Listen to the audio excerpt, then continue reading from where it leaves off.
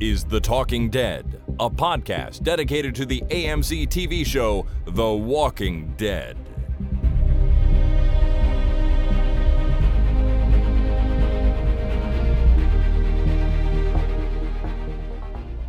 Hello, everyone. My name is Chris. And my name is Jason. And this is The Talking Dead number 544, recorded on Monday, September the 6th, 2021. Welcome to the program, one and all. You as well, Jason, and happy Labor Day. It's Labor Day today. It's the Labor Day. It's the day of labor, so long weekend for most. I hope everyone got out and, celebrated labor and got to enjoy it in some way. I walked around a park right next to a nuclear power plant. It was lovely. Sounds good. Were the trees extra large and the dogs have three eyes and stuff like that? No, there was lots of trees and people playing cricket and a hill and some benches and all good fun. Oh, good. Sounds like a perfectly acceptable and normal walk around a nuclear power plant. Yeah, it was near the plant. It was, wasn't around the plant. It's Okay. next to the plant. All right. Well, that's nice. We just got home from a weekend up north at a cottage. It was quite nice. The weather was not amazing, but it was pretty good. Good enough to take some boat rides, do some swimming, drink some beers, and that's really all I need. Well, I can't imagine, bad weather for that kind of thing. No, that's a good point. It's a very good point. So that's what we did. Hope you guys all out there had a good Labor Day weekend, if indeed you get that off. And if not, hopefully you have some time off in the future soon. All right, we are here, of course, to talk about Season 11, Episode 3 of The Walking Dead. But first, Jason, we have to talk about something else. This is an unscheduled topic, but it came to my attention last week as I was posting last week's podcast. Or not last week's, Thursday's feedback podcast. And normally what I do is I publish the podcast, then I go over to our Facebook page and I slap the link into Facebook and post it there too. So people can see it. It's a little bit visible, link back to the website if they want, or at the very least just know it's out so they can refresh their podcast catching app or whatever they want to do. Well, didn't I land on our Facebook page last week and there's a big banner up at the top that says your page has been unpublished. Really? And I'm like, that's annoying. And if you go on to read the rest of this big banner, it says, this is because the Talking Dead podcast goes against our community standards.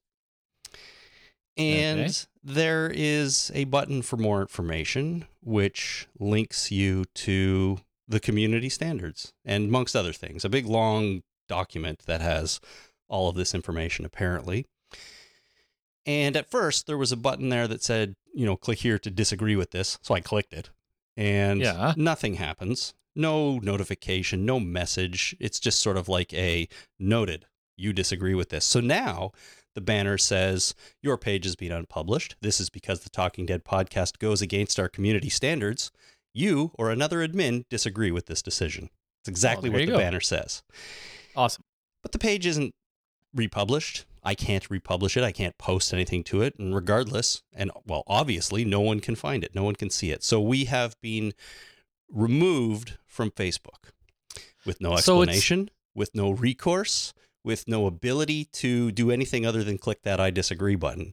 There is no way to contact anyone. There is no way to do anything about it. It's simply too bad, so sad, go away.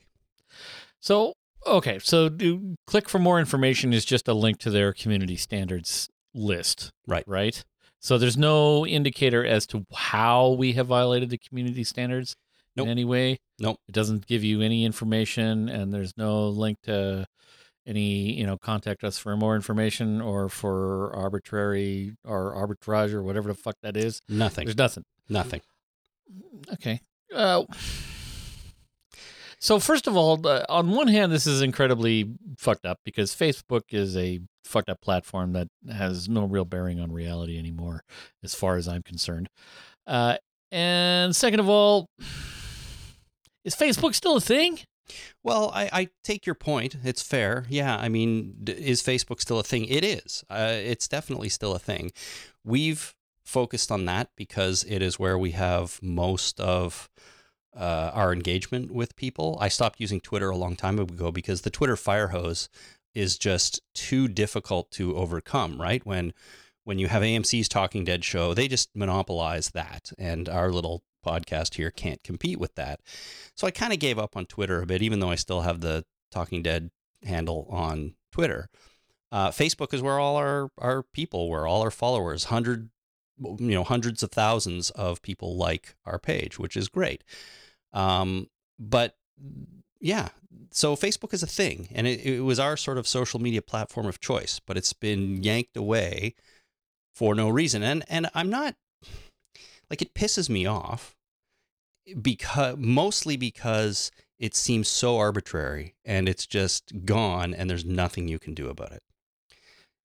It sucks that it's gone, for sure.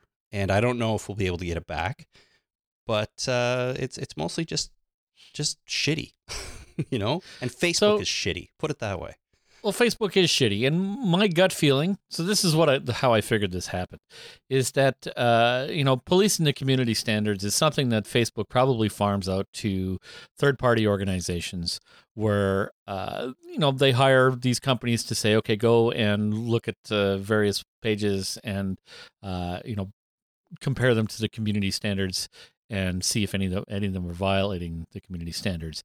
And then this company goes, well, we have to prove our worth to Facebook, so we need to have a soft quota. They probably don't call it a quota, but they probably have some kind of pressure on each individual person that's reviewing a page needs to, in order to prove their worth to the company that's proving their worth to Facebook, has to violate a certain number of web pages per day. Yeah. And so they go in, and because there is no recourse, they probably aren't even looking at anything except numbers. Violated. You have to probably put in a blurb like, there was a swear word that, or some kind of comment that could have been racially motivated. Done. And nobody's going to police that. Nobody's going to look at that. No administrator in this company is going to look at it. Facebook's definitely not going to fucking look at it. And they probably, that disagree button just probably puts a flag on the, in their documentation or in their system saying that somebody has disagreed with this. And, someday down the line, somebody may go through a list of all the pages where the admins have disagreed with that violation notice. And the chances of somebody giving a shit about that are zero. Yeah, and if it even happens, I'd be surprised if that even is a thing, to be honest. Even with a company as big as Facebook, right? How many pages are they disabling every day? I don't know. Violating the community standards, that could have been some schmuck in wherever the fuck, going through a list of pages going, Talking Dead, the podcast about The Walking Dead. I hate that show. Violated. Yeah, yeah. So, I mean, along those lines, I texted Jason Kabassi over at the Walking Dead cast because he had some pages removed as well too. He runs Podcastica. He had their page taken down, and maybe more than one. I forget now. And he had the same experience. No recourse. This was a couple months ago, maybe a little bit more. And when he responded to me, he said, "Oh my God, I wonder if in your case it's because of the name confusion, right? They think we're violating someone else's copyright or something like that." And so he was never able to get his page back, and eventually he just gave up. So I don't have any, I don't have high hopes that this is coming back anytime soon, if ever. Yeah. My gut feeling is that Facebook is a dead platform and we should move on to something else anyway. Well, maybe I should try to relaunch the Twitter account. I don't know. So Twitter's dead too. Like, what's new? Should we have a TikTok? Is there pages on TikTok? Is that a thing? I don't really know. I've never signed up for TikTok. I mean, there's Instagram. That seems pretty popular, but that's owned by Facebook. So I don't know. I two more things I want to say. Number one is, I guess number one is if anybody out there listening can help, you work for Facebook, or somebody who works for Facebook or whatever, or you have any experience with this or insight into what we might do, please reach out. I mean, it couldn't hurt. I would like to at least go down the road a little bit of trying to get a reason, but I just don't feel like I can do that by myself. So if there is anyone out there that has any sort of connection or ability to do that, let me know. talkingdeadpodcast@gmail.com. Send an email and we'll see what we can do. Yeah. And if there's nothing we can do, then there's nothing we can do, and it sucks. And I think I'm done with Facebook after that.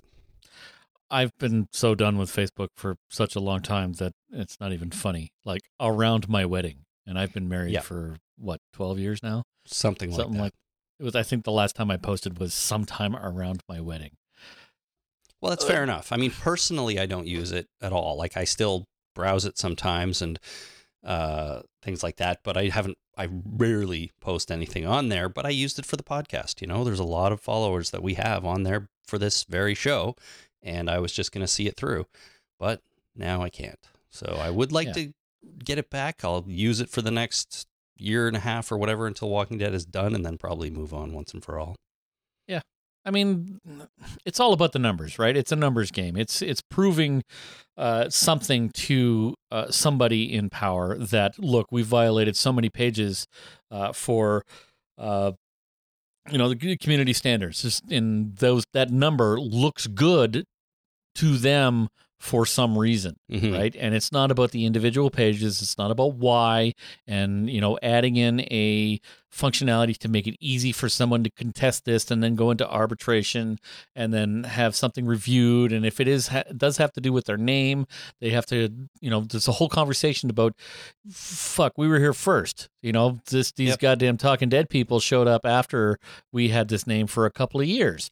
So, and that's easily provable, but making somebody care is one thing. Two, having Facebook spend the money in order to build in a system where somebody has the opportunity to research and care about something, I don't think so. Well, sure, but that pisses me off even more because Facebook has unlimited money, as we all know. They're not a company that's hurting for cash. They could do this if they wanted to. Yeah, they could, but then how does that buy boats? And, how does that put jet fuel in your private planes? Yeah, exactly. That doesn't do that. The one other thing I want to say before we move on from this is that the other thought that crossed my mind is that Facebook kind of recently launched the ability to officially add a podcast to the platform. You couldn't do that before. Basically, you could create a page for a business or not, and you could call it a podcast, but it was just a Facebook page to promote or communicate with your listeners as a podcast. Well, they recently officially added the ability to add a podcast, and they've been bothering me to do that, right? Because the word podcast is in the title, and they probably, some algorithm detects that, and they want me to do it. And so I looked into it thinking, well, it's a good idea. But before I clicked the button to turn our page into a podcast on Facebook, I read the terms and conditions. They were so severe and extreme and took so much power for themselves and left us, or me, with so little in terms of using our content and promoting it in other ways. I said, no, thanks. I'm not going to do that. I'm not going to let you use our content in the way that's described in this document. So fuck it. I'm not turning our page into a podcast. And they've, I've got automated emails a few times and I just keep ignoring them. And I couldn't help but think, certain time goes by, you don't officially launch as a podcast on Facebook, and, you come up in the system and be like, these guys aren't playing ball. So it could be. Goodbye. Yeah.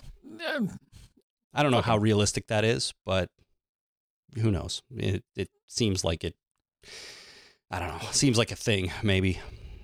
Fuck them. The only way to hurt Facebook is to not be on their platform and not give them any way to monetize your information. So fuck them. Yeah, I think it might be, that might be the only real recourse we can take. Anyways, again, as I said, if you are out there and you have any connection to Facebook, let me know. I might want to look into it a little further. And otherwise, let us know if you'd rather I start relaunching the Twitter account and posting our episodes there, which, to be fair, maybe I should have been doing all along, but again, I just felt like it was getting lost. Or if there's something else you want us to do. I am curious to hear about what everyone might think. So, well, here's the other thing you could do is launch 25 or 30 fake podcasts. No episodes, just podcast information, or do you have to have a feed? Oh, you probably have to have a feed, yeah. Anyway, we can do stuff. We can spend a day doing that. 15-second podcast. Hey, welcome to the I ate 4 frogs today podcast, and away you go. Right, you post it 15 seconds, launch a page, just fill Facebook with bullshit, like as if it's not there already. But just Right. put in fake information, make their algorithms work for a living. Hey, why not? Sounds like a good plan. That's the only way to beat them. It really is. And even then, who knows? All right. Well, thank you for listening to this, everybody. And obviously, this is the best place to find what we're doing. Subscribe to the podcast. Go to our website to do that, talkingdeadpodcast.com. You will always get new episodes that way. If you're looking for us on Facebook, unfortunately for now, you're not going to find us. And if that's how you were sort of finding episodes, geez, I don't know. Hopefully you can figure out what to do, because it would really be crappy if too many of you are lost or confused because of this. And let me know how I can help. All right, Jason, enough of that. Let's get into our discussion of Season 11, Episode 3 of The Walking Dead. Hey, you're watching Hunter?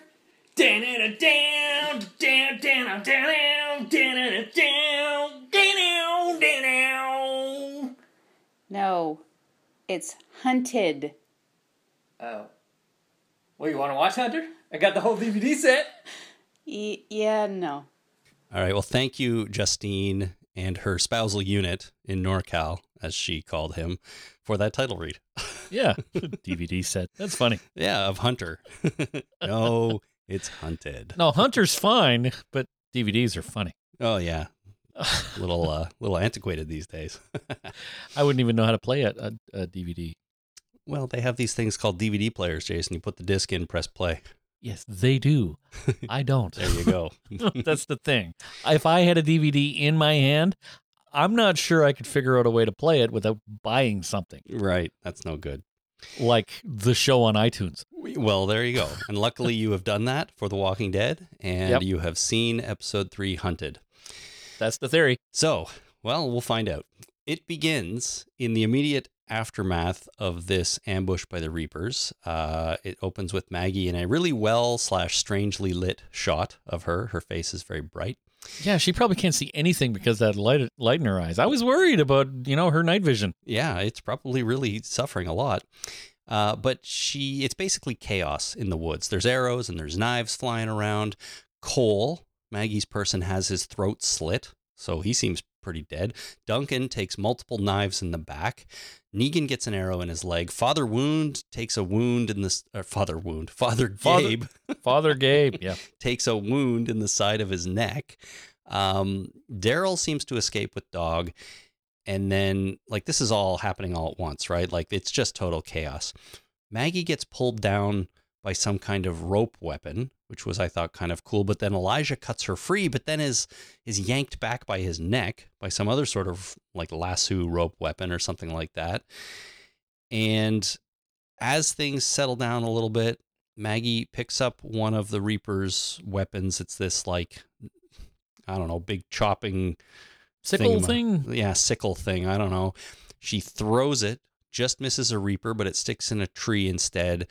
And then as he looks away, or she looks away, I guess, the Reaper, Maggie disappears into the night. And we go to the opening credits. So I'm starting to wonder at this point whether or not Maggie's a cyborg, because she picked up this weapon that she's never held before, apparently, and knows it well enough to be able to throw it perfectly and have the blade stick in the point where it should have hit the person if he hadn't ducked out of her way or she missed her mark a little bit. But being able to immediately know how to throw a weapon you've never held before is not an easy thing. Do you think so? I could pick up a knife and throw it. Not well, to be fair, but Would you be able to stick it into a tree blade first? You could pick up a toaster and throw that too, but it's, making it into an effective weapon is another thing. To be fair, that's true. But those weeding tools you have, it's like a handle and a long skinny thing with sort of 2 prongs on the end, and you use it to stick into the ground and dig out the root of a weed. Uh-huh. I use that once in a while, and not a day goes by where I don't throw it down and try to stick it into the ground. And most of the time I can do it. Yeah, but what does that mean? Now, how much you've had practice? That's what that means. Yeah, okay, right? fair. You picking up something that is brand new to you and being able to wield it the way and with the mastery that Maggie wields it is a little weird. It's like she downloaded the software to be able to manage that weapon in real time. Well, I chalk it up to luck. I mean, she just picked up the first weapon she could find and whipped it in the direction of her enemy, and it hit a tree, and it was sort of lucky that it stuck in the tree. I mean, that kind of thing happens. That's true. And, to be fair, any video game that I've ever played where luck is an attribute, I max it out as much as I can. It's a good I don't know what it does in the game because it never describes exactly how it factors in, but it can't hurt, right? Yeah. I'd rather be lucky than smart. Well, there you go. You might as well. You'll get by on luck more than smarts any day. Yeah. Oh, yeah. Yeah. Oh, yeah. Pretty sure I know people in real life like that. Yep. So that's the whole cold open, and Cole is dead. So first of Maggie's people dead before the opening credits.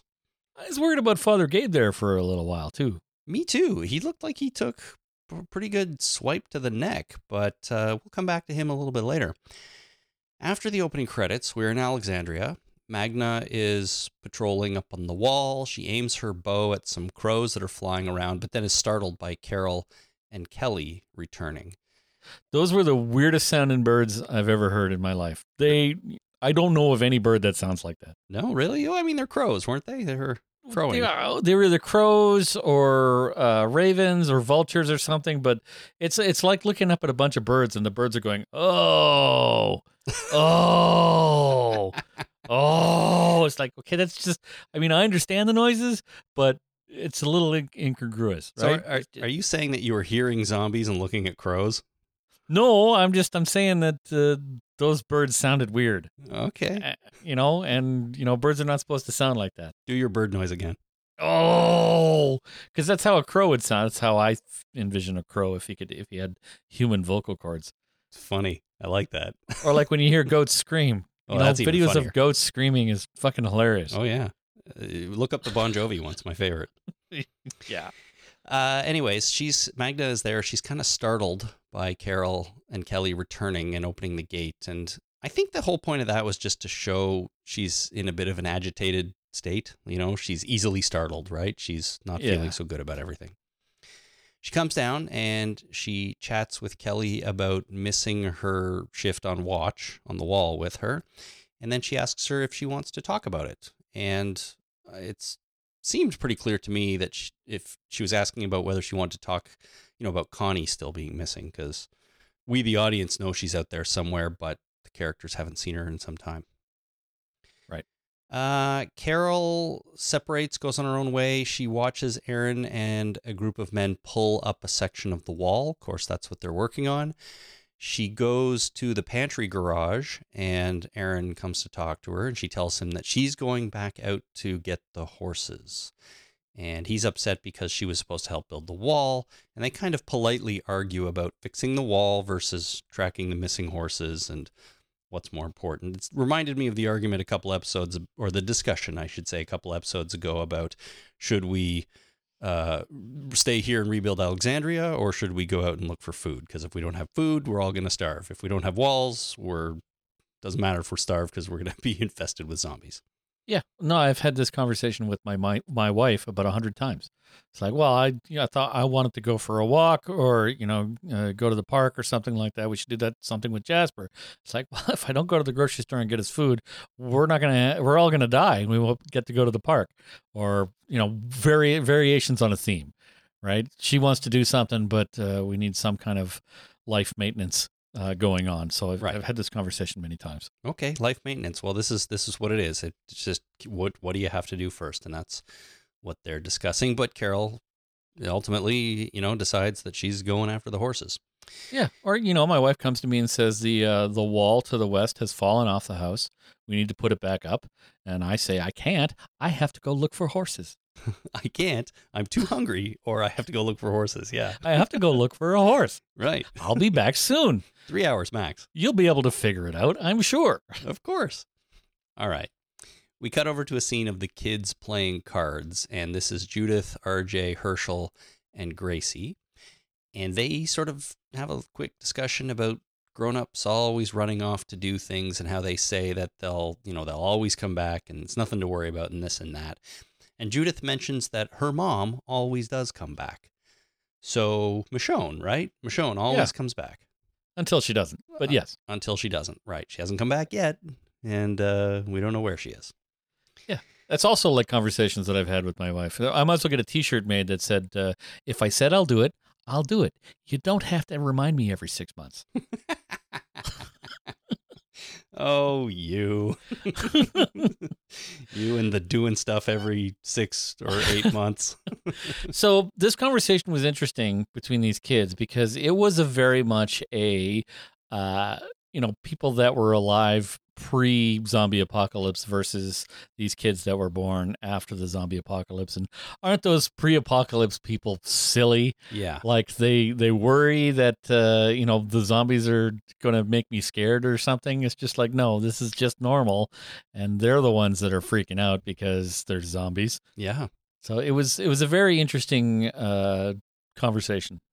It is. I mean, these 4 kids were born after the zombie apocalypse, unlike the characters on World Beyond, where they were born before it, but they weren't really aware of things. So it's a little distinction there. But you're right. These 4 kids were born after, and it's kind of like, this is just normal. This is the way we live. Zombies are around. Sure, they're scary, but we don't know anything else. Yeah. It's like conversations with your kids about iPads. That's right. They've always been there. They've always been there. No, don't touch the TV. The TV's not like an iPad. You can't just, why not? It's like, yeah. Well, you know what? I don't know. I don't know why you can't touch the TV and make it do things, but that's the way it is, at least for the next year. So that's right. Relax. And who knows? Maybe next year you'll be able to touch the TV. I mean, you can talk to it now, so why not touch it? We skipped touch and we went straight to talking. Well, not me, but I understand what you're saying. Yeah. Well, I skipped touching the TV, and now I talk to it sometimes. It doesn't talk back, though, which is nice. Unlike the kids. Yeah. Zing. All right. We go back over to Maggie. She is now alone. It's daytime. She's approaching a place called Wellhaven Plaza, which is like a department store in a mall or something like that. So did Maggie just fuck off? Like she just we're under attack? Screw you guys, I'm leaving. She just left. Everyone just scattered. I think she just fled the scene. Right? They ran away from the Reaper attack. I mean, what else are they going to do? Well, I don't know. Regroup something. Maybe they had a regroup plan. Like every office I've ever been in has a fire exit plan. Everybody, if their fire alarm goes off, meet in this particular location. This is where our office is going to meet. Mm-hmm. We should have a plan like that as a family, but I don't at the moment. Okay, well, you get on that. Probably a bad idea, but maybe they had a plan. But it just seemed to me like we're under attack, and Maggie just bolts. Yeah, it kind of felt like that to me too. I don't think they really had a plan, or at least it wasn't stated to us. But she bolts, and the sun has come up, so it's been a little bit of time. But they are still hunting her. They're still after her because she tries a shipping door, like at the back shipping dock of this department store, and suddenly a knife flies at her from behind and sticks in the door. So someone's close enough to throw a knife. Well, that's my thinking here. Is this was a bit odd. This slight sequence of events is the effective range of a thrown weapon, like a knife, is, let's say, from a pitcher's mound to the catcher, to the home plate, 90 feet. Is that 90 feet? I don't know. I don't know. It's baseball. I don't know feet. So whatever that distance is probably the outside range of a thrown weapon. So whoever threw this knife is within 50 feet of her. He's right on top of her, right? And she doesn't know he's there, and he wastes throwing a knife at her that misses her by 6 feet. Or 3 feet, or even 4 feet, 2 feet, whatever, a couple of feet. She doesn't know you're there. Sneak up with her on her and stab her with that very knife. It's probably going to be more effective. It's 60 feet 6 inches. I just looked it up. Oh, well, fantastic. From the pitcher's mound to the home plate. So 60 feet, you're right. I mean, throwing a knife farther than that would be pretty tricky, I think. So that person's right behind her. Yeah, and that's not an easy throw. Like No. anybody, if any throwing out the first pitch, whatever that I've seen on TV, that's not an easy throw. That's something you have to practice at doing to get a ball to go that distance if you're not used to it. I mean, I know I could do it, but I've watched a lot of videos of people failing hard at that, and they're funny. I'm sorry, people. They are funny. Yeah. So, and then she has enough time to forget about this person. Essentially, just shrug it off and run to the next door and try that one, Yep. and then go in and then close the door. She's all alone and everything's fine. She turns on her flashlight and she moves on with her life. That's Like, exactly. there's a guy within 50 feet of you. Like, holy shit! Freak out a little bit more. I mean, that's exactly what happens. She gets inside and she starts heading down some stairs that are right inside the door with her flashlight on.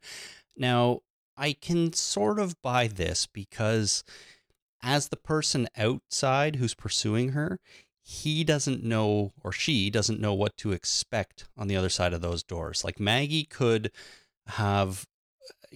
be ready for that person to come through with some kind of weapon. And if you just bust through, it's putting yourself at risk. So it may make sense to me that person doesn't just immediately come flying through the door. They're going to be a little bit more cautious, which allows her to get away. Right. Down into the basement of the mall. Like this mall is like a large flat building. Yeah. And it's the first door she goes into is like 6 flights down. Yeah, so fair. So she goes down. We can hear zombie noises around, and she goes through a door and then places these 2 bottles she finds on the push bar of the door. The idea is they'd make noise if someone opened that door and they fell off. So whoever's following her, she'd know when they got to that doorway. Pretty good idea.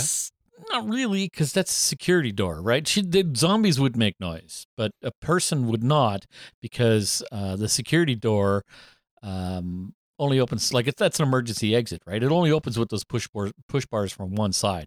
If they're on the other side of that door, they're not opening the door. She came through the door and closed it and put the bottles on the push bar so that when the next person comes through it, the bottle would fall off and crash and make a noise. Well, I guess that's my problem then. Like, how does she get through those doors? Because that's an emergency exit door. There's a big red sign that says the alarm will sound if this door is opened, which means it's a one-way door.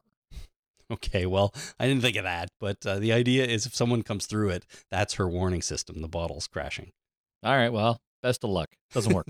Yeah, right. Well, fine. It does work. There's a smashing sound a little bit later. So yeah, that's right. So she moves through this dark open area of the mall into another dark stairwell. She starts going up now. So I guess she moved through the basement. She's going up the other end. She's attacked by a stealth zombie who just comes out of nowhere, but she deals with it. She fights it off. She pushes it through the railing. The railing just falls apart and the zombie falls, I guess, multiple stories down to the bottom. I'm worried about the world in general based on the amount of decay that happens in 10 years. Like if that, I've been in buildings where the bars on the railings for stairwells are more than 10 years old. And they probably haven't been maintained quite well in those 10 years. So be careful, man. Yeah, they are not in this advanced state of decay. So I'm worried. You wouldn't think they would rust that quickly or whatever to be that brittle. You're right. I don't know. So just everyone out there, be careful with railings and fences. It seems like they can just fall apart. Yeah, they only rely on them in emergencies, right? If you have to, just in case. That's kind of what they're there for. You know, if you're about to fall off the stairs, grab the railing. But, you know, otherwise, just continue walking up the stairs. So she continues up. She lights a lighter, and we get a really scary shot of a Reaper hiding in the shadows behind her. But then one of the bottles falls, distracts him for a second. So Maggie's able to react to his attack, and she pushes him through the railing, and he falls down the stairs as well. And then starts running up the stairs again. Right, we hear hear the pitter-patter. Yeah, we hear footsteps coming up the stairs. Or maybe that's somebody else, a second Reaper. So the bottle that breaks, did I miss something? Did she set up another bottle? She put 2 bottles on the double doors, like one on each door where she came through. We didn't see her set up any others, no. And then she walked through the basement of this wide open space with an escalator that wasn't working. Yep. And then she went up like 4 or 5 flights of stairs in another stairwell. And then she hears the bottle break, the original bottle break. Maybe she was setting up bottles, along her pathway, because it did seem like an awfully far distance to still hear that crash. There's a lot of bottles in an empty mall. Yeah. They don't even put stuff in bottles anymore, except wine. Yeah. I don't know. Maybe there was a liquor store full of wine bottles. I don't know. I questioned the same thing. Like, how would she hear that? But I think we're supposed to understand that, set up the bottle. It was her warning system. She heard it later, and that saved her from that guy in the shadows. See, I assumed that based on the fact that Negan shows up in a couple of minutes, that that noise was Negan trying to save her.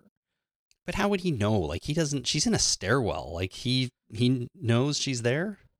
Yeah, I don't know. How does anybody know she's there? Right? Like, Yeah. how does the Reaper know she's there? How does Negan know she's there?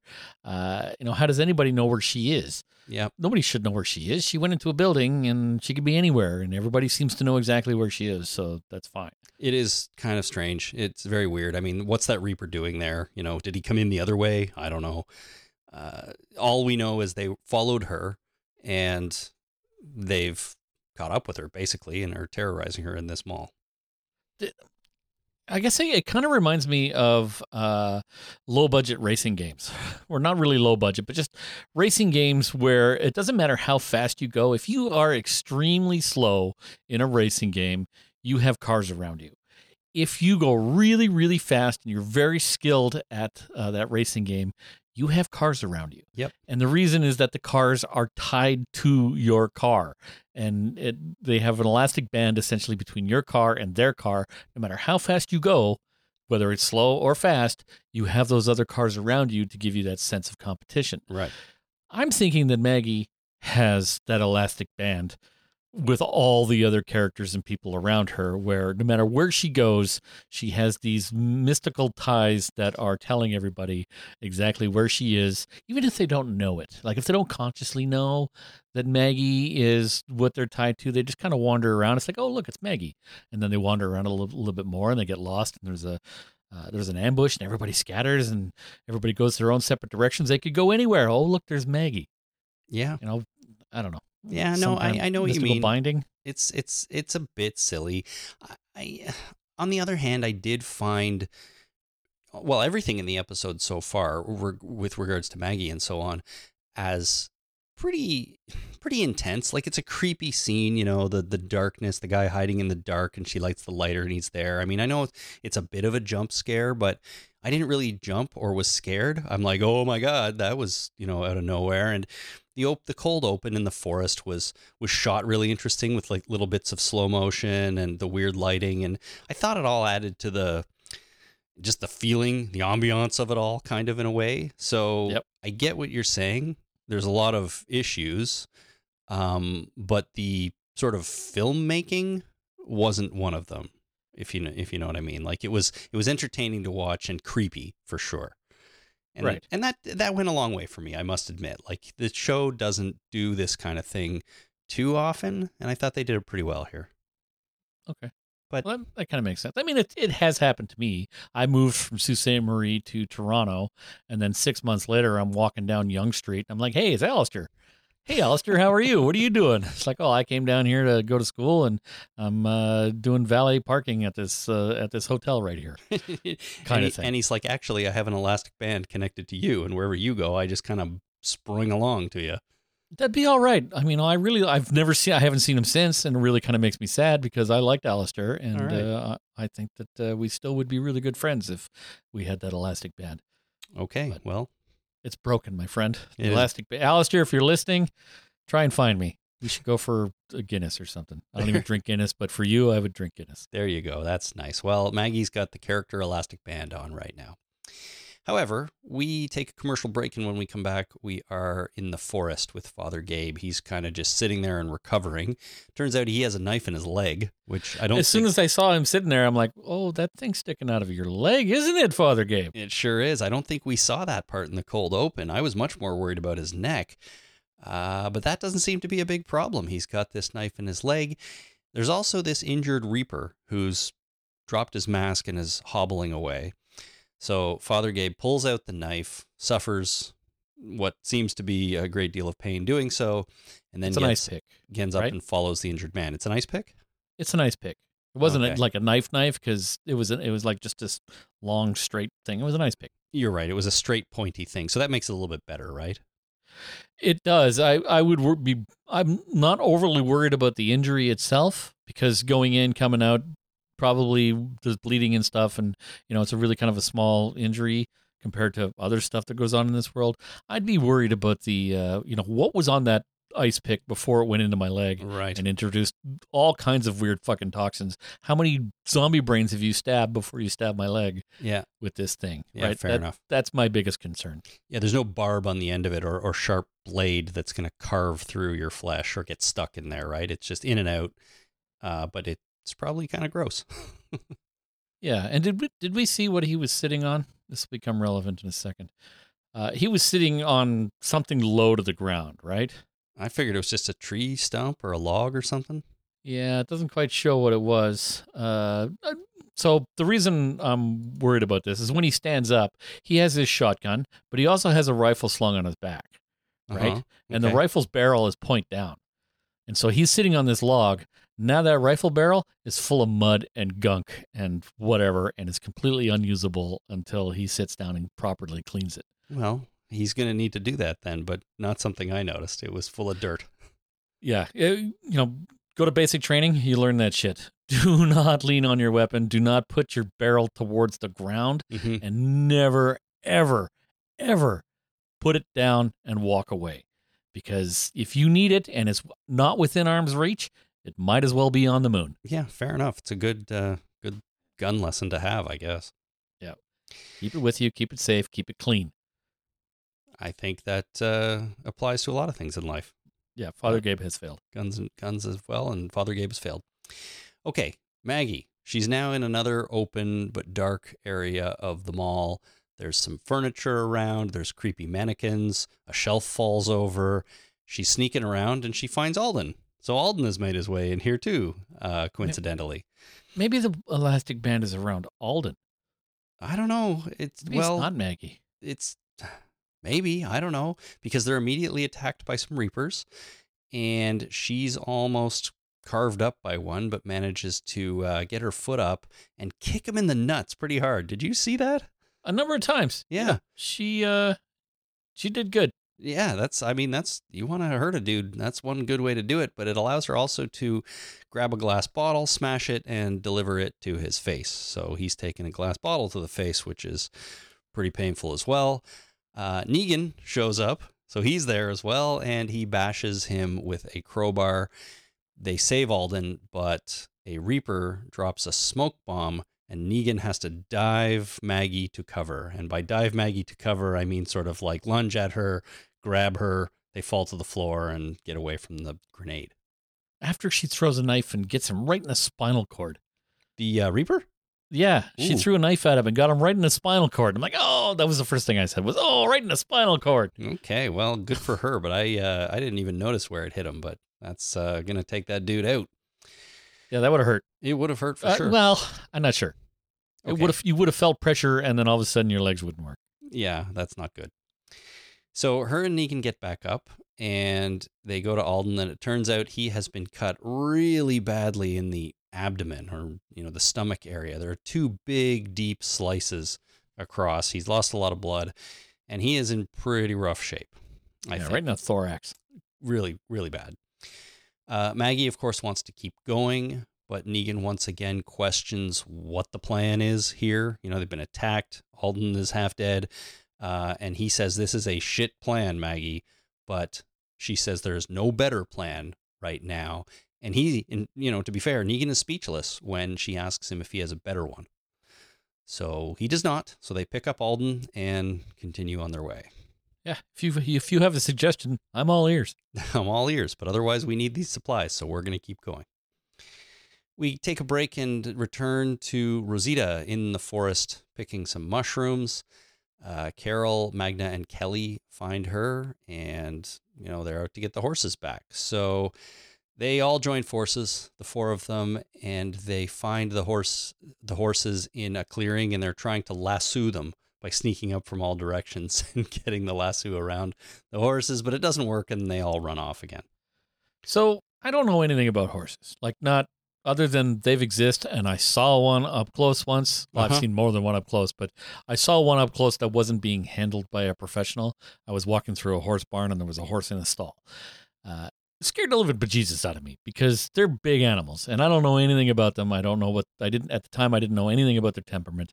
But here's my question: if you have a horse that has been tamed, right, that has been you used for whatever reason, it's not a wild horse, let's say. Do you really have to go through this much trouble to recapture it, or you just go, "Hey, horse, I'm over here. Would you like an apple or some sugar?" I don't know. I mean, when you think about it, you can't always entice a dog to come to you, right? Like if a dog is lost or roaming free, it could be somebody's pet, but it may or may not trust you. You know what I mean? So you can't assume that a tame animal will trust you. It may trust other humans, but not you. So horses are probably the same, I would imagine. So whose horse is this? Whose horses are they going after? It's their horses, right? They are Alexandrian horses, yeah. But I mean, it's believable that it's not Carol's horse specifically, right? Or any of theirs. So why wouldn't the horse trainer or the horse person go after the horses rather than Carol? Maybe the horse person is dead. Maybe, I don't know. I mean, but Carol's the one who decided the horses need to be corralled and went to do it. All right. Is a lasso the right thing to do? I don't think so. I mean, it wouldn't be for me because I couldn't throw a lasso around anything, let alone a moving animal. Well, I've often, in the last 5 years, thought that I should learn how to lasso to be able to catch my child because he runs way faster than me. And the only worry I would have about that is I'd probably get the lasso around his neck, and then I'd be brought up on charges. Right. And rightfully so. Of course. Because that would be, hugely against the law, and I should be charged for such violation. Yeah. But I've thought about it, right? Like, how am I going to catch him? Lasso or taser or something else, like maybe just a leash. I don't know. But really, the only real answer that I've come up with is yelling. Never let him out of the house. And yelling doesn't work. So I'm at a loss. Reasoning? That doesn't work either. No. I don't know what to do. If anybody has any suggestions on how to get a toddler or a 5-year-old to stop when they need to stop, I'm all ears. I mean, screaming in panic could work. I don't know. But yeah, I see your point. Anyways, doesn't work with these horses, and they've run off. So the women are chatting as they walk, and Rosita tells Carol that she's been having dreams about Abraham. I haven't heard about him in a while. He's been directing. He is directing. I mean, she's seen him on set, but I guess not his character. Yeah, hasn't seen his character in a while. And Rosita thinks that he's trying to tell her something that she's supposed to do, but she can't hear him in the dream. So I thought that was kind of interesting. We don't really know what's going on here. We don't know why she's bringing this up now, really. If it's going to play into anything in the future, I have no idea. But it was nice to, reference back to Abraham. He's a good dude, so he hasn't been around in a while. Yep. Magna is talking to Kelly about she says if a horse lets you touch its ear, it trusts you. So just keep that in mind for later. I'm not going anywhere near a horse that isn't properly professionally handled. I mean, I wouldn't go near a horse like a wild horse. No, that's a terrible idea. But I've been on horse farms and things. Yes. And I've been in the field with horses that aren't in pens, and it's been totally fine. Yeah, we went and got pumpkins. We went to a pumpkin farm a couple of years ago before all this fucking bullshit happened. And we were on a wagon with a bunch of horses, or 2 horses. It was great. Yeah. Did you touch the horse's ear? No. Oh, well, you could have if it trusted you. There was just horses. Okay. There were just horses around.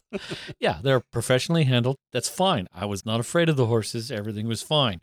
But, a horse in the wild and I walked up to a horse, that horse could probably beat me up. So I would probably not go near the horse. There's no reason for me to go near the horse. It's not like I'm going to put a saddle on it. No. That's just bad for the horse and I wouldn't know how to do it. No, I wouldn't know how to do it either. I'm just saying that I was on a farm and in the horse field, and I was standing there and the horses were there too. And the handler wasn't there. These were like horses that were part of this farm.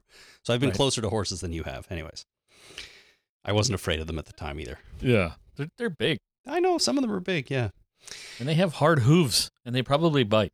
Well, don't go behind them and you're a little safer. Or in front of them or on the side. Just give them, good 20 feet of area. I mean, we were up touching them and stuff. So, in your case, look at horses through binoculars. You'll be good. And yeah, I'm right up to them. Okay. See, a cow I don't have a problem with. A cow, you could walk right up to the cow and the cow would be fine. I don't know. If you probably, if you wanted to kill a cow, you don't have to do anything special. You just bring a hammer. Well, and the cow's like, "Hey, Jason, what's the hammer for?" Oh. And then you got yourself a cow. Well, weirdly, I'm more afraid of cows up close than horses. I don't know why. Anyways. This is neither here nor there. We go back to Alden, Maggie, and Negan. They're outside now, and they hear some screaming. So even though Negan protests, they go towards the screaming, and they find Agatha, one of Maggie's people. They help her kill a few zombies, and during the killing, Negan leaves Alden behind a little bit, and he has to take out a zombie by himself. And in his state, he barely manages to do this. So here's another kind of example of Negan leaving someone in trouble, to their own devices, like he left Maggie before. In this case, he just turns around and looks at Alden and is like, nope, you're killing a zombie and you're almost dead. Well, yeah. Yes, Negan's an asshole, but Alden stabbed that zombie right in the teeth. He did. He got the knife through his teeth, and then he took it out and managed to get him in the head. But he had to pull it out because the zombie was biting it, right? Yeah, it's hard to, that's an unfortunate thing. What was he aiming for there? I think the head, but he missed because he's half dead, walking around with giant slashes through his stomach. All right, I think he just couldn't swing the arm well enough in the moment. Sideways seems like a weird way to stab a zombie. Like stab it straight on. It's like high five. You ever, when you learn how to high five someone, you lead elbow first, and that way you get the good hand connection, right? You don't go from the side because then you're both just aiming at the wind, right? You lead with the elbow first, and then you got something to aim for and to aim with. It's all good, right? It's the same thing with stabbing zombies. You go elbow first, stab it in the head. Don't stab it from the side because then you've got all kinds of depth issues you got to deal with, and every once in a while you end up stabbing it in the teeth. Right, which he did, and it didn't work out. Luckily, he's okay for now. Yeah, that's your zombie killing tip of the day. Very good. So, inside a broken down building that's there, Duncan is very injured really badly. We know he got some knives in the back in the forest. He's not dead yet, but he's not going to survive.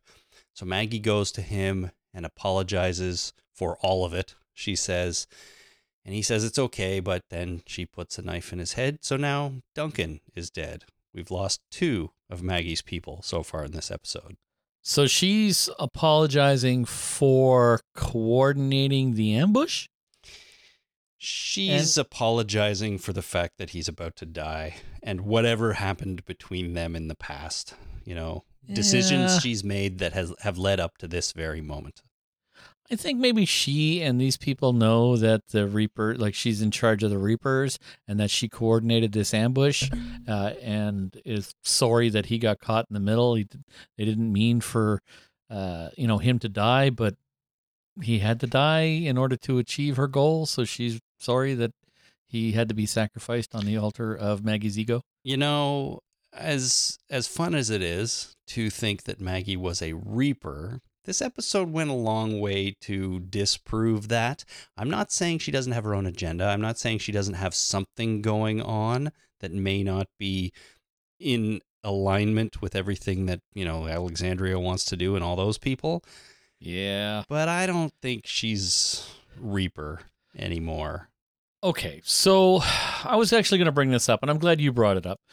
That I agree with you that she did some things in this episode which were definitively anti-Reaper. Like she punched that guy in the balls like a number of times and then stabbed him in the face before she knew Negan was there. Yeah. Right? She did not. She only knew that her and the Reaper were there, and she booted that and was booted that guy through the railing down the stairs. Was the first thing she did. Yep. Nobody else around. Right. So she genuinely did that. So I agree with you that Maggie took a step in the direction away from being in charge of the Reapers. So yeah, I'll concede that. That doesn't mean that there isn't something going on, right? That there isn't some plan she has that isn't quite on the up and up, but she took some steps away from having anything to do with the Reapers, at least being anything sympathetic with them. So, right. We take a commercial break and return to Carol and the gang. They're tracking the horses still. They come to a riverbed and there are a bunch of dead horses. In fact, many horrible horse pieces kind of all eaten and severed along this riverbed. That was quite the horse graveyard that was there. It was a horse massacre. Kelly starts to break down a little bit. Magna comforts her. Carol wants to continue, but they say it's getting late and they should go back. And they pretty much all agree with this. And there's a little bit of tension. And then Magna just approaches Carol, doesn't say a thing, and hugs her. And this gives pause to Carol. She cries a little bit. And then she says, okay, let's go home. And they continue on their way. So, yep. Two things. I think this episode is showing us a much softer side to Magna than we've ever seen. She's always been pretty tough as nails, kind of not emotionless, but, really hardened. But here we have her having conversations with people, wanting to talk about things, hugging people, just a softer Magna all of a sudden, I think. Yeah, I agree. Which I found interesting. I mean, they're building out her character a little bit. She's been on the show for a while now and it hasn't done too much, She's sort of just been there. Even in her relationship that we saw before, she was kind of cold and not really all there emotionally, I didn't think anyways. And now all of a sudden she's opening up to people. So I like it. I think it's a good thing for Magna. It is good. And usually, hugging people is pretty good, unless they're not really expecting it, right? Well, fair, yeah. And, I also question, hugging Carol in in the middle of a horse massacre location is a bit questionable. But as far as fair warning goes, I mean, usually when I meet somebody, I give them warning. It's like, fair warning, I'm a hugger. And so just so that they know that there's a real chance that I will be giving them a hug in short order. Sometime soon. Well, I mean, in this case, Magna can tell that Carol is struggling, right? And she has been for a long time, and she just wants to comfort her and sort of say, look, we're on your side here, but we have to make smart decisions. And the smart decision at this point is to head home and maybe continue the search for the horses tomorrow. Right. So they're on their way home. They come across the rest of the horses just by chance. It seems like the horses are galloping majestically through a clearing, conveniently. And Rosita realizes that they are heading toward the dairy farm where they have a horse pen or whatever they call it. And they can, a paddock, right? And they can get them corralled into there, which would make their job a lot easier. So very convenient that the horses are heading towards this dairy farm. It is very convenient. And the only reason I know that this is called a paddock and that they use the word is that a band I was in for a while was the house band at a bar called the Paddock for a couple of months. All right. Well, there you go. And I had to learn what that word meant. What the fuck is a paddock? It's like, it's a place you keep animals. Okay. Well, there you go. Gotcha. Good to know. So that's where they're on their way. We cut to the horses already kind of corralled into the paddock. And the ladies are all in there. They still can't lasso them, but Kelly says that they should drop the lassos. And then Carol approaches one slowly and gently, gets up to the horse, touches its ears, so they trust each other. And then everyone's friends with the horses again, and it's all good. So they didn't have to lasso them. They just had to talk to them, calmly and approach them slowly. That's right. Yeah, you don't have to approach everything with a weapon Or with aggression, right? or with aggression. You can, approach people with hugs. That's right. And it sometimes works. All right, back with Father Gabe. He's caught up to this injured Reaper who is sitting on the ground. He's bleeding out. He's repeating that, I walk through the shadow of the valley of death or whatever it is to himself. He thinks he's going to die. And he asks Father Gabe to pray for him. And he says, even your enemies deserve that, don't they, Father? He asks Gabe if he's a man of God. And Father Gabe says, God isn't here anymore, and kills him. So, has Father Gabe committed murder before? Oh, he's killed people before, 100%. Like live people? I think so. Yeah, I mean... I don't recall. I feel like he must have. But this one was notable because he says God isn't here anymore. Like, is he saying I'm kind of not really a man of God anymore, and I'm not going to worry about acting, in a godly way? I don't know. I don't know. Maybe he's just trying to be mean and tough, right? Yeah. So it's just a thing to say before you murder somebody. I'm not really sure. I can tell you though that this is probably the best Father Gabe scene that I've recall. Like, I've never loved Father Gabe more than I did in this scene. I loved it. Why is that? Is that because you felt like the Reaper deserved it, and this is what he should have done, or is it just Father Gabe in the moment, like the acting or something like that? Father Gabe being a badass in the moment. He got stabbed in the neck. He had pulled an ice pick out of his leg. Mm-hmm. He's hobbling along. He finds some poor guy. Yes, he's the enemy. With an arrow in his gut, lying there and dying and saying, you're a man of the cloth. Can you pray for me? And he says, basically, fuck you, and then murders him. Like, that's just badassery at a high level. Yeah, or is it mercy? Like, is he putting that guy out of his mercy? Like, I can see, you can sort of come at this from a lot of different angles, I think. No, if it was mercy, he would probably sit down and talk to him and say, let's pray, or tell me your sins, or do you ask for absolution, whatever, and then stab him in the head in order to take him out of his misery. But saying God's not here and then full on fucking stabbing him in the head without any other real conversation is not mercy.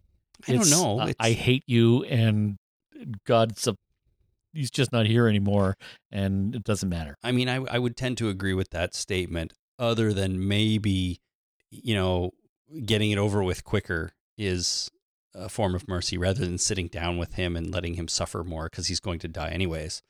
But you're right. Because he delivers that line, it's more, whatever than mercy, I think. And it also kind of gives me a glimpse into Father Gabe's personality. Father Gabe, when he's alone, is very different than Father Gabe when he's around other people. It's an interesting observation, yeah. And we know that from the beginning, right? Mm-hmm. Like, the whole thing of Father Gabe entering The Walking Dead was him holed up in the church that he prevented other living people from getting into so he wouldn't have to give up his supplies.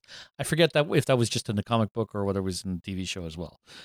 But Father Gabe's introduction into the Walking Dead universe is through this scared, alone man doing fucked up shit that isn't really clergy worthy. Right. And when he's around other people, he preaches absolution and forgiveness and community and all the things he should do.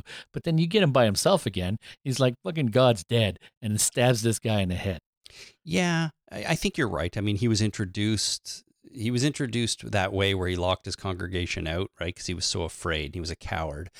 But this season, I mean, he was in the train car and he agreed with Maggie about letting Gage, not through the door, not rescuing Gage, and that he was in a group then too. Yeah. And then he said Gage died a coward or whatever, right? So he was pretty harsh with him. He didn't have the God isn't here anymore line, but Father Gabe might be turning a little bit, changing, becoming more just ruthless, I don't know.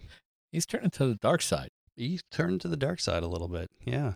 Be And it's interesting. cool. I like it. I think it's great. I think Father Gabe's, I've never really been on board with Father Gabe. I've never really attached any kind of personal engagement with his character until this moment. Now I'm all things Father Gabe. I think he's my favorite character right now. Okay, well, we'll have to see where it goes, but it is definitely interesting. We go back to Maggie and the group. They are watching some walkers with binoculars. They're back in the forest. Negan once again suggests that they rethink this plan. He claims he can help and that Maggie's friends trust him now. But, he says that you, Maggie, were gone a long time and people can change. But of course, she doesn't accept this. She thinks he's got them all fooled, right? Which is kind of interesting. She goes away for 6 years, comes back, and nothing has changed, understandably. Yet, in reality, a lot of things have changed. So, both of them are right here. You know what I mean? Negan's saying, some of your people trust me now. People can change, which is probably true. But for her, it's like it was 6 years ago, and nothing has changed. So, I think it's an interesting dynamic because both of them are right. Yeah, and it's hard to predict. As the esteemed Dr. Phil always says, the best predictor of future behavior is past behavior. So he's not really esteemed. Well, no. He's not really a doctor either, so take that. But he did say that, and I do believe it. But people can change, but really they can't. Well, that's what's going on here. They sort of can, but they also sort of can't. So But then again, I also wholeheartedly believe that consistency is the refuge of the weak-minded. I really despise people don't despise people. I don't despise anybody, but I don't personally think that consistency is a virtue. Right. Every situation deserves a unique perspective and a unique actions in order to have it come out in a favorable way for you. Everybody has and that just, you put a whole bunch of people that all believe that in the same room, you got some fucked up chaos that's going to happen. Because really, that's bad. That's why we have laws, because, people are not consistent. That's why you need laws in order to at least, have everybody agree that, yeah, this one thing is probably not the best idea to do every day, and if you keep doing it, we might go, we should probably put you in a room for a little while. Yeah, we're gonna treat this situation more or less the same way every time. That's what the law says, right? Yeah, exactly. Okay. Well, generally speaking, right? Generally. There's, as with anything, individual people do some individual fucked up things, and that also proves true for law enforcement and the judicial system. So, well, I guess so. Take that. And that's why we have trials, right? Because there are a lot of factors in every situation, and you have to factor them all in. So really, nothing is consistent. Yeah, and then you put your those people's lives in the hands of 12 peers, in quotes, right, that are chosen out of not even any real criteria. Just you're probably okay is right. The only criteria for choosing a juror, and then they get to choose, whether you're telling the truth or not, or whether you should be convicted or not. And man, they're probably super unpredictable as well. Yeah, I'm sure they are. All right. Well, the gang walks off through the forest. Alden and Maggie are walking. He asks if she's okay, and he asks if this is what she expected to come home to. And she says, nothing surprises me anymore. And she says this funny line about Hilltop isn't the place that she told Herschel about. And I'm like, well, yeah, no, it's destroyed. It's not really a place at all anymore, which I just thought it was a funny line. Like, why put that in there? I mean, she knows Hilltop is gone. So yes, it's not the place she told Herschel about, but it's not because it changed. It's because it's burnt down. Yeah, I mean, shit burns down. Doesn't matter. I guess. Home is where the heart is. To me, So it would have made more sense to say Alexandria's. Well, that doesn't even make any sense either, because it was destroyed too in a way. Like, she should have just said, things aren't the way I told Herschel that they might be when we got here. It would have made more sense. Yeah, maybe it was a new writer that didn't really watch the previous episode. Something weird like that. Well, they continue on, and Alden suggests that Sure, things are different, but Maggie will build it back up better than it was before. And they mention Adam in their conversation. And this is the child that Alden is actually raising. And if you remember, Adam was Earl and Tammy's kid, who are both dead. So I had kind of forgot that he was doing that. So I had to remind myself. Good job. All right. So they're continuing on. Negan finds an extremely burned out zombie tied to a tree. There's barely anything left, but it can still move and still growl. And a sign on the tree above it says Judas. So, of course, Judas is this biblical character who betrayed Jesus, right? So I guess the show is just trying to show us this is what happens when somebody betrays the Reapers. They tie you to a tree and light you on fire.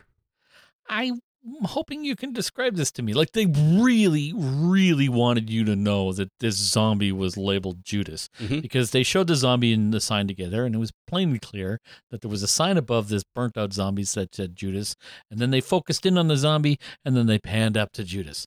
Like, they spent an awful lot of time showing us this Judas thing, and it didn't make a whole lot of sense to me. So I'm hoping you can explain it. The only thing that didn't make I mean, I'm working on a little bit of assumption here, right? So the zombie is Judas. Judas is the character that betrays Jesus. So anyone who betrays you, you say is a Judas. I that's probably not the most appropriate thing anymore, but that's what it means, right? And so the only thing that's unclear to me in terms of the context of the show here is this the Reapers doing this, or is it somebody else disconnected to all of this, right? Is this just a random zombie tied to a tree in the forest that someone wants to know that person betrayed them, so this is what happened to them, right? I got to think it must be Reapers, but I don't really know. Like, why would there be a Reaper Judas zombie tied to this random tree? I'm not sure. I don't know either. And the whole Judas thing in the Bible also very confuses me because, God sent his only son down to earth in order to die for our sins, right? So, the whole point of Jesus coming down was to preach the word of God and then get dead, essentially. So if that was the plan all along, then was Judas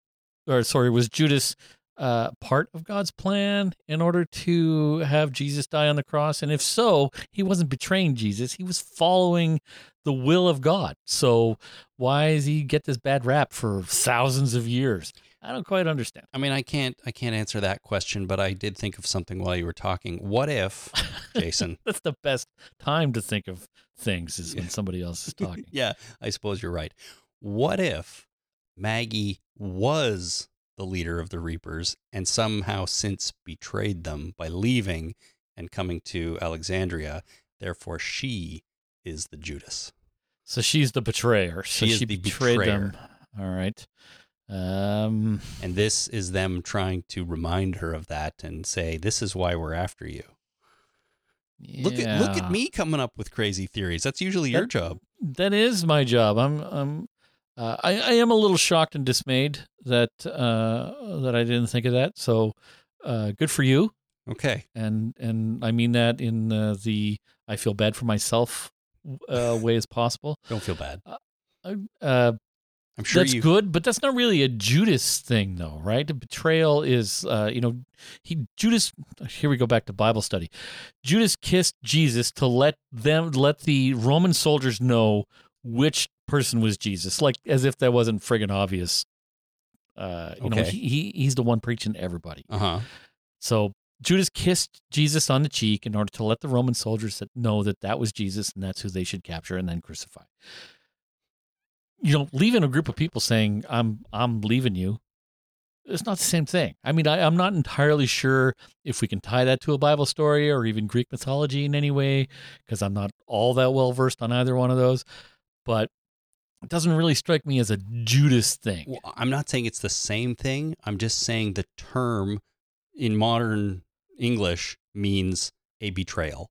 And so regardless of your the level of betrayal or your angle on it, like any betrayal, whoever is doing the betraying from your perspective could be the Judas. So I think it's more of a Benedict Arnold kind of thing, although I don't know about that either. I don't know about that either. I've heard that too, but I don't know. But anyways, I who knows? The show hasn't explained it yet to us so far, and I'm just throwing stuff at the wall to see what sticks. Yeah, it's spaghetti. Yeah. Right.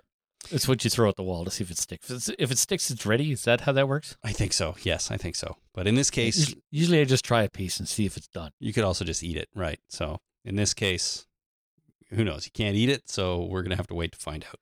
Yeah, because why would you throw food? Because, I mean, throwing food sounds like a lot of fun, but it's food. Like, why would, it's still food. Yeah, and eventually you just have to clean it up, which is not the fun part. I don't care about that, but you're wasting food. Okay, also that. Especially, in the zombie apocalypse when food is hard to come by, as we've learned over and over again. Yeah, and I don't think my walls are clean enough to eat off of. No, probably not. Okay, so after the Judas scene, the rest of the zombies start closing in because they're just in the forest around them. They have to fight them off. Negan and Agatha take out a bunch. Then Alden has to hobble along on his own. They're all fighting. And Agatha gets bit in the arm. And Maggie tries to save her, but it's too late. So Negan rushes in to pull Maggie out of the crowd before she's bitten too. And Agatha is consumed by the zombies. So now, ouch, Agatha is dead. Another one of Maggie's people. Oh, man. They are fallen like one after the other here. We go to a break and we return. We are with the horse crew. They are returning to Alexandria with the horses, of course. The people are all happy to see them. They tie up a few of them. Carol keeps one horse with her, and as she's walking away, Magna runs over to ask her to stop giving Kelly false hope about Connie being alive. She says it's making it harder for Kelly to accept the fact that Connie's probably gone. And I appreciated this scene, but I also wasn't sure at what point Carol was giving Kelly this false hope. Me neither. I don't know if it was really there. It's fine. It doesn't have to necessarily be right up front and center on screen. But I wasn't thinking about it before this scene. So it felt a little out of nowhere in a way. But I mean, I can kind of let it go because it was sort of innocent in every other way, I would say. But that's the conversation they had. It strikes me as a quintessential line that is in reference to something that didn't make it into the show. It could be something like that. Yeah, I don't know. It may come up again later, right? And, Magna was the one early in the episode who went to Kelly and said, "Do you want to talk about it?" Right? And it didn't seem like Carol was involved at all because she was walking away at that point earlier on. So a little bit funny, I thought, here, unless we missed something, but is what it is at the time. Yeah, it's like that scene in Ghostbusters. You remember when, Jesus, I'm going to forget everybody's names. He was one of the writers. He was in Blues Brothers. It's Canadian. So Dan Aykroyd? Dan Aykroyd. There's a scene where Dan Aykroyd, there's like a montage scene, and there's a scene where he's lying in bed, and an invisible ghost has been starts undoing his belt. I recall. That has nothing to do with anything. Like, nothing about anything to do with anything else in the movie whatsoever. Okay. Nothing. What year did Ghostbusters come out? 1984? 84, yeah. I was 9, all right? I may not have seen Ghostbusters the first year it came out. Let's say I was like maybe 11 or 12 when I saw it for the first time. Not going to lie, Jason, that was one of my favorite scenes in the movie. Well, so getting a blowy from someone who you can't see, how could it be wrong? I'm just saying there was a reason that was in the movie, and I think that reason was 9-year-old or 11-year-old boys like me. But it had nothing to do with anything. I'm pretty sure, I think I read somewhere, who am I kidding? I saw it on YouTube some ago that scene had to do with a plot line that didn't make it into the movie. Interesting. But Dan Aykroyd insisted that it still stay in the movie. He probably thought it was funny. He just, maybe he wanted everybody to think that he could get a blowjob from a ghost. I guess so. Maybe it's important to my ego that the world knows this. Who knows? So Dan Aykroyd, you get it, keep it in. You can just Dan Aykroyd being Dan Aykroyd. Yeah. Well, on The Walking Dead, the next scene, Carol takes this horse into a barn. She lies it down, calms it down a little bit, proceeds to cut its throat and drain the horse's blood into a basin. Aaron comes in and he kind of helps her out, but he also looks incredibly disturbed by it all. And I'm not going to lie, I was with Aaron on this. I was questioning if we really needed to see this scene in the episode. Well, the next scene doesn't make any sense without it. That is very true. I was a little bit confused by this at first, because usually you don't just lie a horse down and then slit its throat. Mm-hmm. Putting a horse out of its misery is one thing. So I guess the confusion I had was, why would they bring a horse that was sick all the way back to Alexandria just to put it out of its misery? But then the next scene went, oh, right, food. Yeah. Gotcha. So they were slaughtering this horse to eat it, to cook it and eat it, because they are desperate for food. And I get that.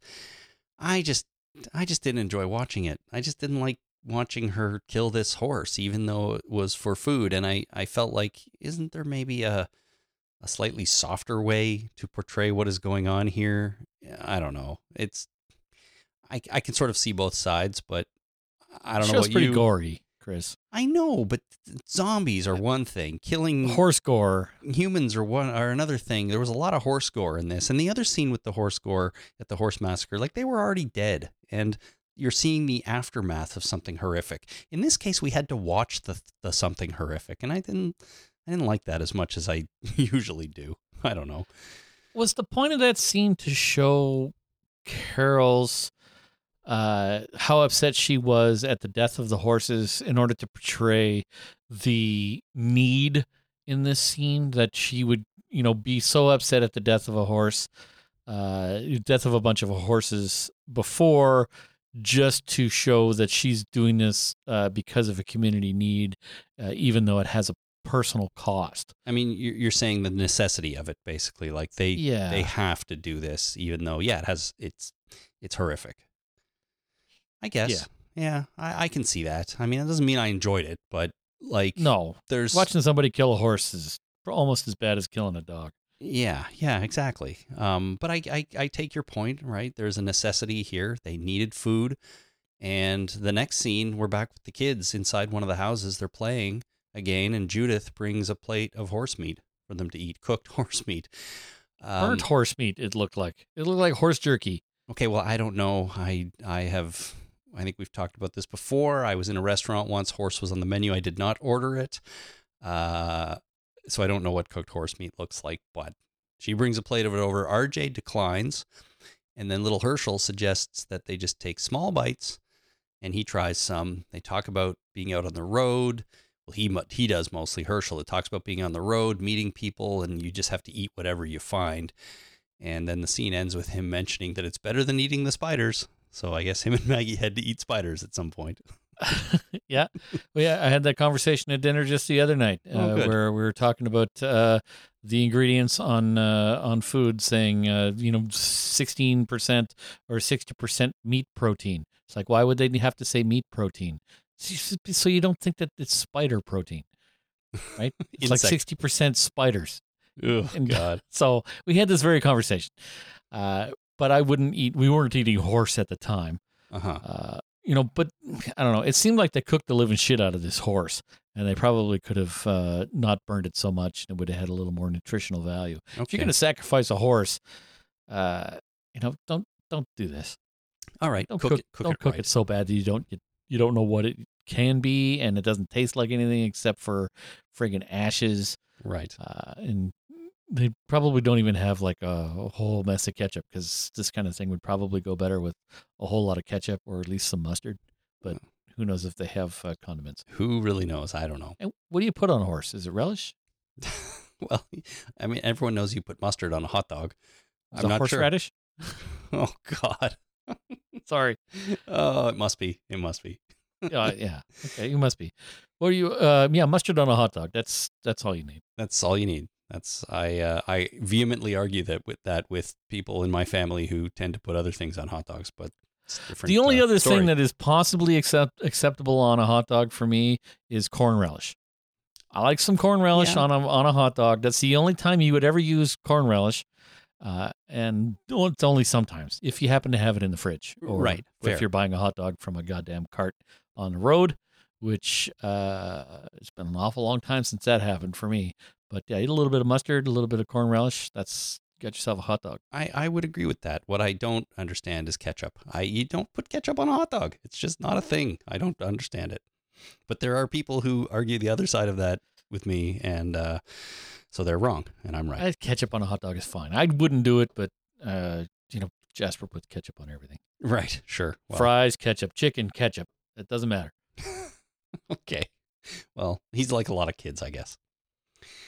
So we go outside. Rosita is there. She's showing the horses to Coco, which is cute. Haven't seen the baby in a while.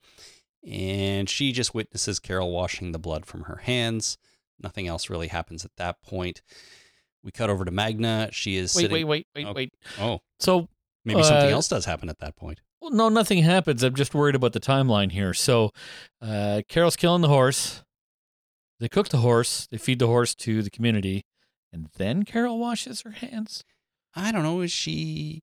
Did we jump back in time here maybe a little bit? I think so, yeah. Well, the next scene I was going to say Magna is eating some horse meat. So we're back ahead again to after the horse is cooked. I don't know. Maybe Carol was involved in the cooking and she's cleaning up after cooking. She's butchering the horse. And as soon as she butchered a piece of the horse, they started cooking it. And then other people were eating the horse as it was still being butchered. And now she's finished butchering the horse and is cleaning up after. Good point. I hadn't thought of that. But so maybe we're jumping around a little bit here. Maybe a little bit. Okay. Sorry. Okay. I think we can let it slide. Magna eating some horse meat. Kelly comes to her side and, sits down and hugs her basically. So they're, just hanging out. Carol approaches and then Kelly leaves with her. So I wasn't sure where they were going, or, if this is something to do with that conversation earlier. I'm just not sure. I don't know. It was kind of a nice scene, but how it all ties together, I'm not clear on yet. Who knows? Back with Negan, Maggie, and Alden. They're traveling along a road, and they decide to take cover in what appears to be a partially built church to take a break and some rest. I originally thought this is a somewhat destroyed church, but when they're inside, there's all the studs in the walls are exposed. There's no drywall on the walls. It seems like it was being repaired maybe, or hadn't finished building it yet. But from the outside, it looked really run down and half destroyed. So I wasn't quite sure. But anyways, they go in there. Well, and we've got pews. We've got pews on the inside scattered about. Uh-huh. So if it was under renovation, they'd at least gather up all the pews into the center and cover them in a tarp. Yeah. In today's world, if they were doing that. If it was a new church, it wouldn't have pews. If it was a broken down, rundown church, it would have pews, but it would also have drywall. Mm-hmm. So somebody came in and stole all the drywall? I don't know. Honestly, to me, it felt like a half-built set. And it probably was, let's be honest. But I think it was a weird decision, and I wish the show would think this through a little bit more. Is it broken down and therefore, falling apart, or is it half built? And it's not both. So I don't know. I know it's a nitpick, but you know what we're known for, and I couldn't help but call this one out because it bugged me. If it was a country church where they wouldn't finish the inside, then it might look like this, but not in Washington. Not in Washington, D.C. or in that area, because there's winters, right? So any building that you build would probably need insulation. And if you're going to put insulation in something, you're going to slap up some drywall. Sure. That's the other thing, though, too. They're supposed to be in the city, and now all of a sudden they're out in the bushes again, right? How far did they run away from these Reapers? I mean, I guess they were pretty goddamn far, I guess. Yeah. I guess they were taking the subway, and now they're in a country church.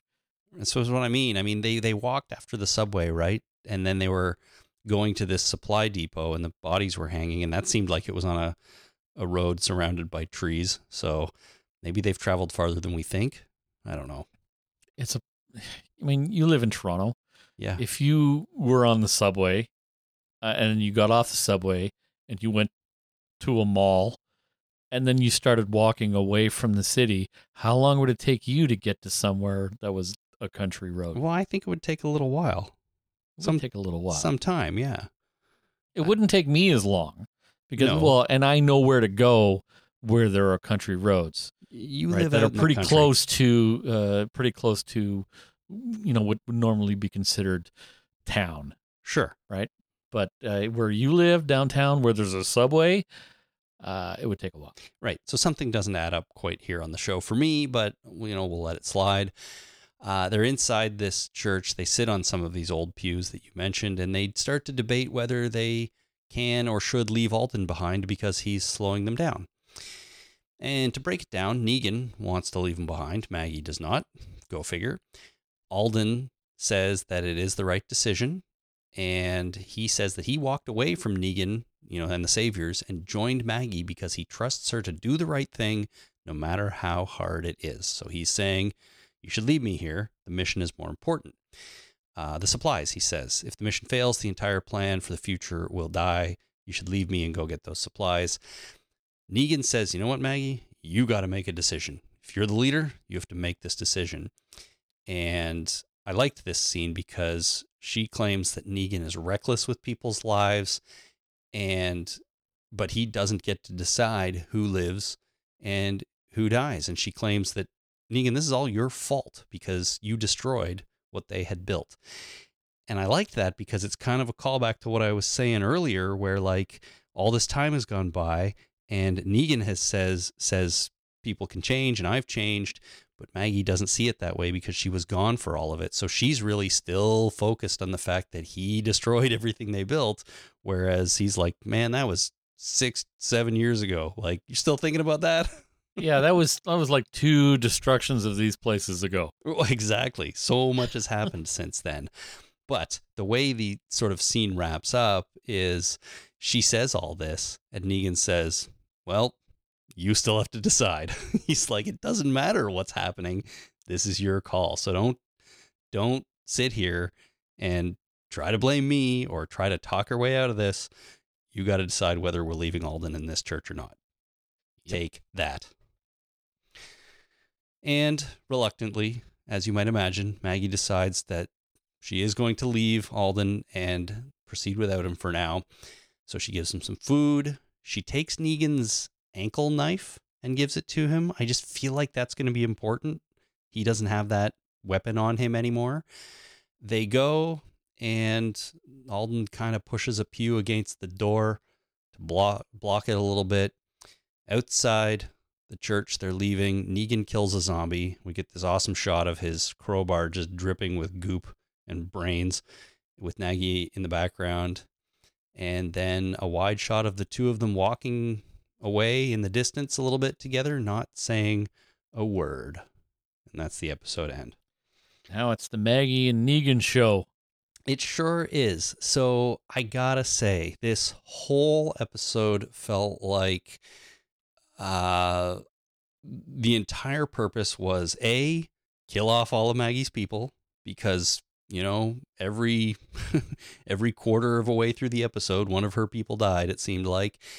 And then to get her and Negan alone together, right? Yeah. It felt so on the nose to me that this is what they were doing. It's like, introduce Maggie's people. We don't know them. We don't care that much about them. It's a bunch of people we can kill off and say, sure, the show still kills people. See, look at all these people who died this episode, Alden didn't die, though, because he's an important character and we don't want an old favorite to die. And it leaves Negan and Maggie together, which, to be fair, I think could be really interesting. But I just felt it was a little bit of a clunky way to get there. You know what I mean? Yeah, they're going to take turns leaving each other to die. They probably are as they continue on their journey. And that, I think, is going to be really unsatisfying. Maybe. I don't know. So no Daryl in this episode. None whatsoever. We had Daryl was in the fray at the beginning, but then nothing. That's right. We don't know what his status is other than alive, because I don't believe the show will kill off Daryl. No, because we also know he's moving on to the next show. Oh, good point. So he is unkillable. He is indeed unkillable. And Elijah and Frost are the other two of Maggie's people that we are unclear on. So we know Elijah in that fray at the beginning was yanked back with a rope around his neck. We don't know if he's dead or alive. So we don't know what his status is. And Frost, I don't actually recall seeing him at all, but he was probably there. Or is he even on the mission? I don't know. He's such a background character, but we don't know his status at this point either. But the rest of Maggie's people that we've seen are now dead. And as you said, it's the Negan and Maggie show going forward. Yep. And no Princess and any of those people. No, nothing in the Commonwealth. Commonwealth, that was it. That I am appreciative of. I think we needed a little break from that to sort of forget about how weird and confusing it is. And hopefully when we do get back to them, it'll fall into place a little bit better. That's what I'm hoping. It'll be next week, right? We'll get a Commonwealth heavy show next week. You know what? They on AMC Plus, I don't know if you're watching it there, but at the end of these episodes, they show the preview for next week. And then they do like a little, 8 to 10 minute inside the episode segment with Angela Kang. Right. I did not watch either of those at the end of this episode yet, so I don't know what's coming up next week. But yeah, I wouldn't be too surprised if it was more Commonwealth, since this was all Maggie and Reaper stuff. Right. Well, and horse mission. Can't forget about that. Yeah, let's go get a bunch of horses and make them walk back so we can slaughter them. Yeah, okay. But I mean, I guess in a way, the Reapers, it was called Hunted, right? So the Reapers were hunting Maggie and her people, and Carol and Magna and all them were hunting horses. Yeah, I guess so. The title works. So yeah, I don't know what's coming up next time, but overall, I thought this episode was fine. It had some cool stuff. There was some fun sort of atmospheric stuff at the beginning and in the mall. Some creative situations with a little bit of scariness and so on. And I don't know if it was just me, but it seemed like there were a lot of shots with a wider, almost fish angle-y like lens. I noticed that. The first time I noticed it was when Father Gabe was sitting there, and sort of the establishing shot of him sitting there was this wide shot. The edges of the shot curve a little bit, which makes me think fish eye. So I appreciated that. I thought it sort of stuck out a bit, but I also kind of liked it. So I didn't mind it. But yeah, this episode to me really had a purpose, and that purpose was to kill off a bunch of characters that I guess the show just never had any intention of integrating and developing anymore, and then get Maggie and Negan to a place where they're alone. And make Father Gabe a badass. For sure. Yeah, make Father Gabe a badass. It basically one scene with him, 2 scenes if you count him pulling the ice pick out, and he's suddenly a badass. Yeah. That's efficiency right there, unlike the rest of it, which took forever to kill off these people and get them together. Yeah, it didn't need a lot of lead time. It just kind of got you there and went, here's Father Gabe presenting Father Gabriel this season. Yes. And away he goes. As a badass. So I am curious to see what happens on the Negan and Maggie show. It's a chance to show us what either of them will do now that nobody is watching, right? Nobody else is around, which has been a thing so far. So I really do hope it ends up being awesome. But on the other hand, I must admit I'm starting to lose a bit of faith that this storyline is really going anywhere. Oh, man, they're going to make out, aren't they? Oh, God. Some people do believe that. Some people do believe that they're actually going to, get together, if you know what I mean, in one way or another. I think that would just be ridiculous. I can't think of a way that would make sense. No, it shouldn't. It shouldn't make sense. But again, reality doesn't have a writer's room. No, I wish it did sometimes. I really do. And it's not just a matter of I wish that I had something witty to say in any kind of situation. I want a writer to write both sides of the conversation that I'm in. Like, it's not just me. I just don't want funny things for me to say or interesting things for me to say. I want their end of the dialogue locked in as well. Okay. That's what I want. I don't. Yeah, this whole free will bullshit is just is not worth my time. Yeah, forget it, man. Forget it. Well, I don't know. Oh, Well, what? Background music. I think that'd be great too. Yeah, that was a Family Guy joke, wasn't it? Peter Griffin had background music for a while for some reason. Oh, I don't know about that, but I guess you could always just put on Spotify or something. You could have background music. That's right. That's not a hard thing to do. Having someone write a conversation that you're having in real time with someone else is difficult to do, but having background music, Yeah, probably not the worst thing. Everywhere I walk around with background podcasts all the time, pretty much always playing in my ears as I'm walking around places. Usually, I have a song in my head that just kind of rattles around. Or that. Lately, it's been "We Got the Beat" by the Go-Go's. Oh, that's not bad. It is not bad. The only number one hit that was performed and written by an all-female group. Very, very the cool. only one in the whole history of the universe. That's pretty impressive. It is. And it's stuck in your head. Yeah, I hated it in the 80s. I fucking hated that song with the white-hot passion of an exploding sun. Well, look at you now. But now I am in awe of it and the Go-Go's that wrote it. Well, some weeks ago, I mentioned on this podcast the Bo Burnham Inside special, and the songs in that are still stuck. Many of them are still stuck in my head, and I cannot get them away. I don't know what I'm going to do, because sometimes I can't sleep at night because I have a Bo Burnham song going through my head, and it's really ruining my life. Thanks, Bo. Yeah, I had Barbie Girl in my head for a while. God. By Aqua. Yeah. Like a week. It was a rough week. Okay. Well, I'm sorry to hear that. All right. Well, that is the episode, everyone. Not my favorite, but I also thought there was some stuff to like here. Anything else about this one before we get into the final part of the show here, Jason? No, sir. All right. Well, with that, it is time to thank some, people who have joined our Patreon page and announce the recipient of this week's Patreon prize pack. So new patrons this week are Keith M., Sunny G., Vicky S., Jocelyn J., Sean T., and Thomas S. Thank you so much to all of you guys for becoming patrons at patreon.com/TheTalkingDead. This week's prize is 3 items all packaged up together. The first is a Dixon Brothers moonshine glass. Nice. For drinking moonshine, I guess. It's pretty. So what does a moonshine glass look like exactly? Is it shot glass, or does it look like a little moonshine jug with like a little handle, like the little the little tiny maple syrup bottles that they have? I didn't mean to say it's a moonshine glass. It's a Dixon Brothers moonshine, glass.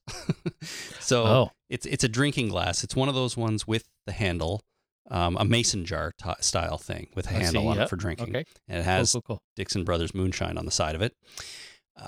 Also a Princess can cooler. So, one of those foam things you stick a can in and insulates it, keeps it cool. Nice. And then a set of Dale's cocktail umbrellas. So you remember Dale in the RV? Oh, yeah. He had an umbrella up top. Well, there's a set of little cocktail umbrellas that look like that umbrella. So you can see the theme here. Yeah. It is the drinking prize pack. Nice. So, Mr. Miles, it is time to reach into the Talking Dead prize container of your choice and pull out this week's winners. So please go ahead and do so.